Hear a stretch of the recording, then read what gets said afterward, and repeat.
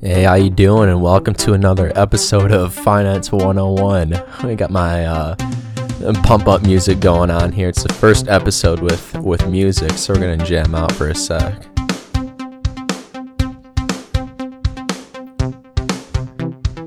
All right, enough of that. That was great. Welcome to another episode of Finance 101. I'm the host, Brent Dunn. I'm a financial coach slash planner for Wholesome Financial Partners, a company out of Chicago helping people live the life they want, the retirement they want, the dreams they want to fulfill, just helping middle America just do themselves, helping middle America get the best out of their retirement and their life that they can.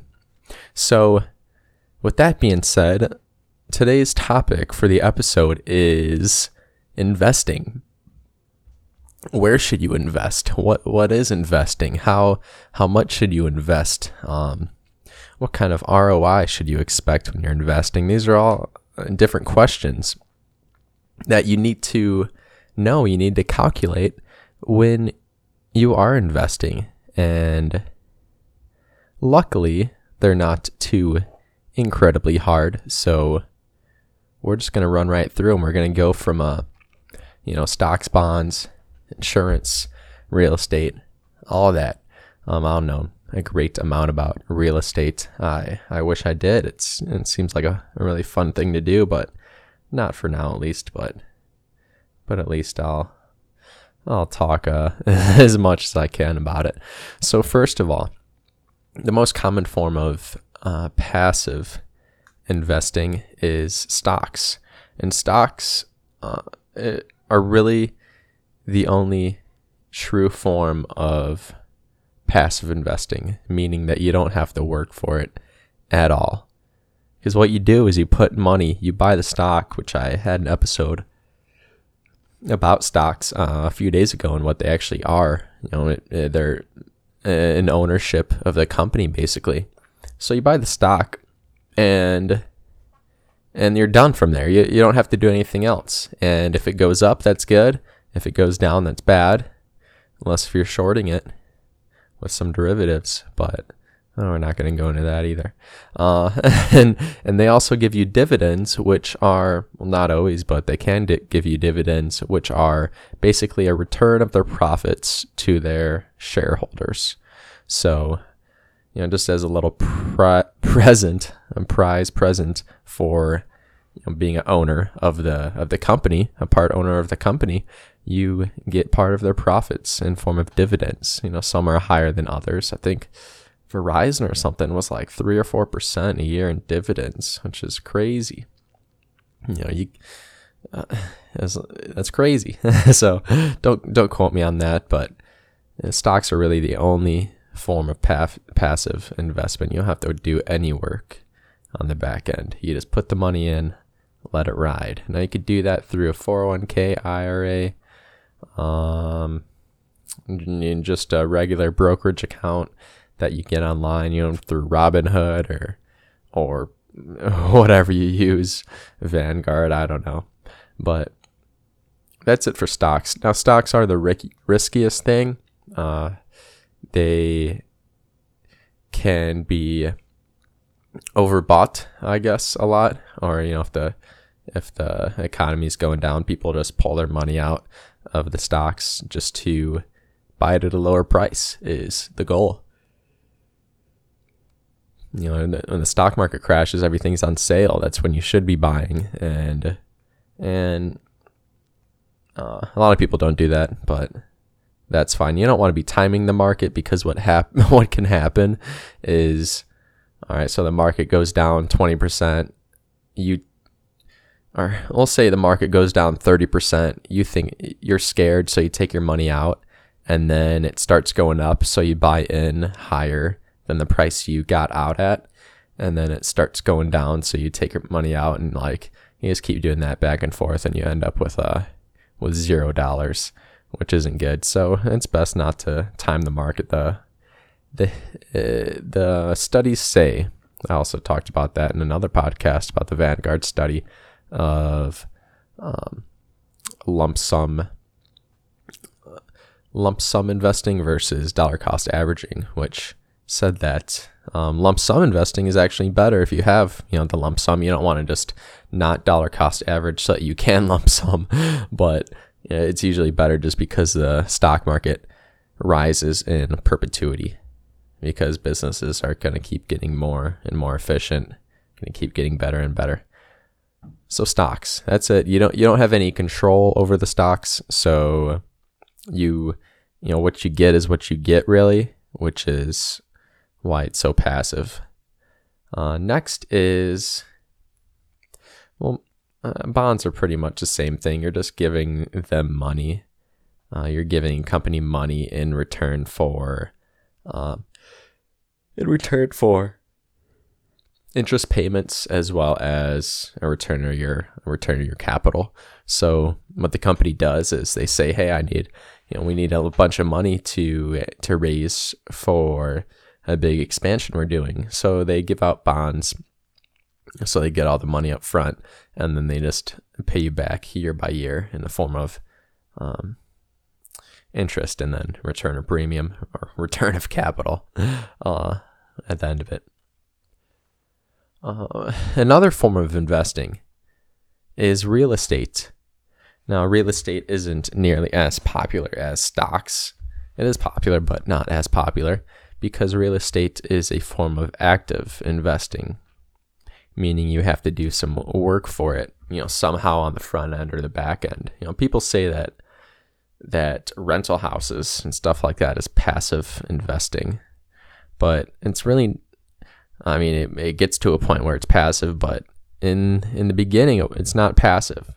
It's not as passive as just putting your money, buying some stocks and letting it ride. Because with real estate, you're buying properties, you're flipping houses, you're fixing them up and then renting them out, stuff like that. Sure, it could become passive after you do all the work on the front end, but it's more active than passive. At least for most people, I think.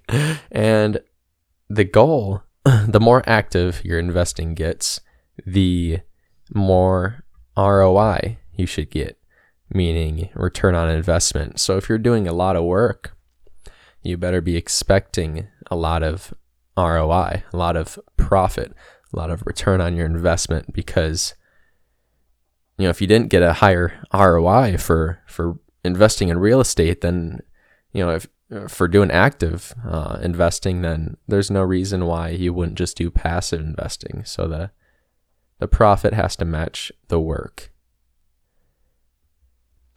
The next kind of investing, I'm not going to talk about life insurance investing and using that as a safe way to save money, just because it's not as applicable.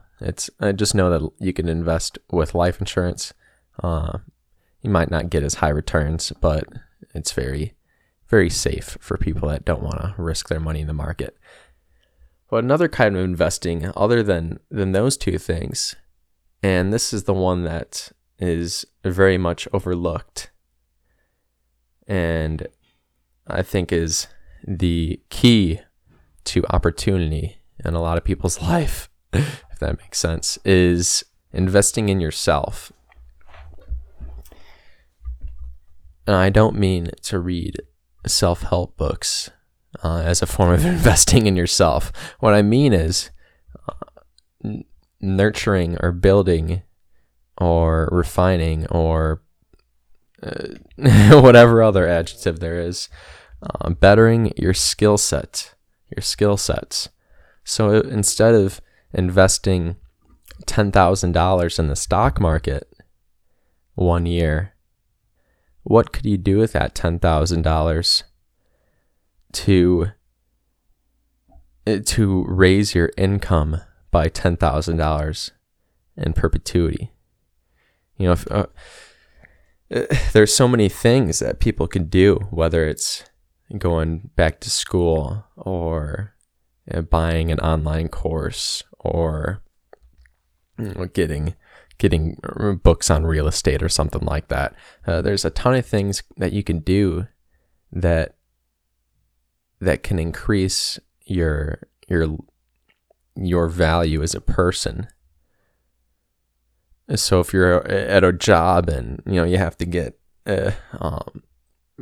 some kind of degree to get a raise, think about that. Instead of investing $10,000 in the stock market and getting, not being in control of the returns of that, what would you do if you invested, the money in getting a higher education, and then your income is, a few $1,000s each year, each and every year thereafter? How much more money is that than versus just investing in the stock market and, passively investing? Because increasing your own skill set, that is active investing. You're paying money, and you're also doing work on the front and back end. You're doing all the work to better yourself, whether it be reading or watching videos or buying some kind of course. And because it's so active, because you're bettering your skill set as a human being, or as a person, then you should expect more ROI because of that. It's like school, college is an investment. A lot of people don't capitalize on that investment, and they could have been better off not even going to college, which I think, unpopular opinion, but I think 10 years from now, college is going to be a thing of the past almost. What can't you learn on YouTube that you learn at college, instead of how to spend money, I guess. How to spend money on tuition and $500 books with access codes. But that's enough of that. The world's, it's just talking about crypto the other day on the podcast, just decentralization of information. Before the big colleges, the big research firms, or whatever they are, they had all the information. You couldn't get access to these books and different things if you didn't go to these colleges. But now with the internet decentralizes the information. So now you don't have to go to Harvard to get a Harvard education. You could just go online, or read whatever those people are reading at Harvard, watch whatever videos they're watching. They even have podcasts over legit Harvard lectures and stuff like that on whatever thing you want to learn about. So what it does, I don't know why I brought that up, but I just want to bring up decentralization just because it has to do with crypto. But it's a decentralization of teachers, of learning. You don't have to go to school anymore to learn. You got the internet. It's free. Wi-Fi is not free, but you'd use it at McDonald's or whatever you want. So that's why I want to talk about, really, is just the worth of investing in yourself. You can invest $10,000 in the stock market and expect 7 to 8% a year on average. And if you're happy with that, and if that fits your lifestyle and your goals, then that's fine. But if you're not happy with that, and you'd rather be more in control of your own destiny, then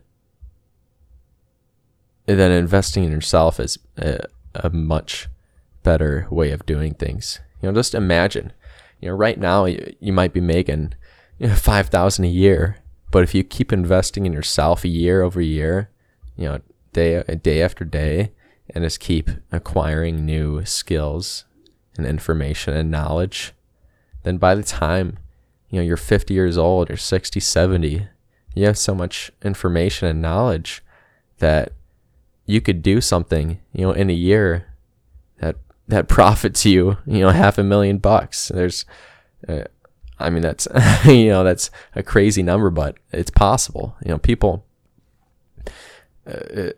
go from $0 to $1 million in revenue in a year in businesses, and there's nothing magical about that. It's just that they knew the information, they invested in themselves to know that information, so that they were able to scale so quickly and be so successful. So, instead of just making $50,000 every year from now until retirement, add inflation. So, wages increasing a little bit. So instead of making $50,000 a year, why not, investing whatever you can, why not make the 50, invest whatever you can in yourself, and then later on in life, you're able to make these big, profitable decisions and ventures. Maybe you want to start a business because you learned how to do it by reading, 20 books, or buying an online course for $10,000. And maybe that $10,000 you spent on the online course makes you $1 million over your lifetime. You can't do that in the stock market. Well, you can, but it's not as for sure. So that's it for today. I was gonna get some outro music, but I still can, but I'm not gonna because that intro music kind of pumped me up. I liked it while I was playing, while I was talking, but I can't do that now. Not as skilled. We'll get there though. Don't worry. So that's it for today. If you want to check out my Instagram, check out @BDoneFinance. Twitter too, same handle, same as Facebook. If you want to watch the 90-minute webinar over how to save money for retirement without risking it in the stock market, you could also click that link in the show notes, and you can go to my website too if you want. Check that out, see what's going on. I got the blog posts up there. Yeah, so this is Brent Dunn, Wholesome Financial Partners. Have a great day. Have a great weekend. It's Friday, 7 o'clock. Have fun. Be safe. Peace out.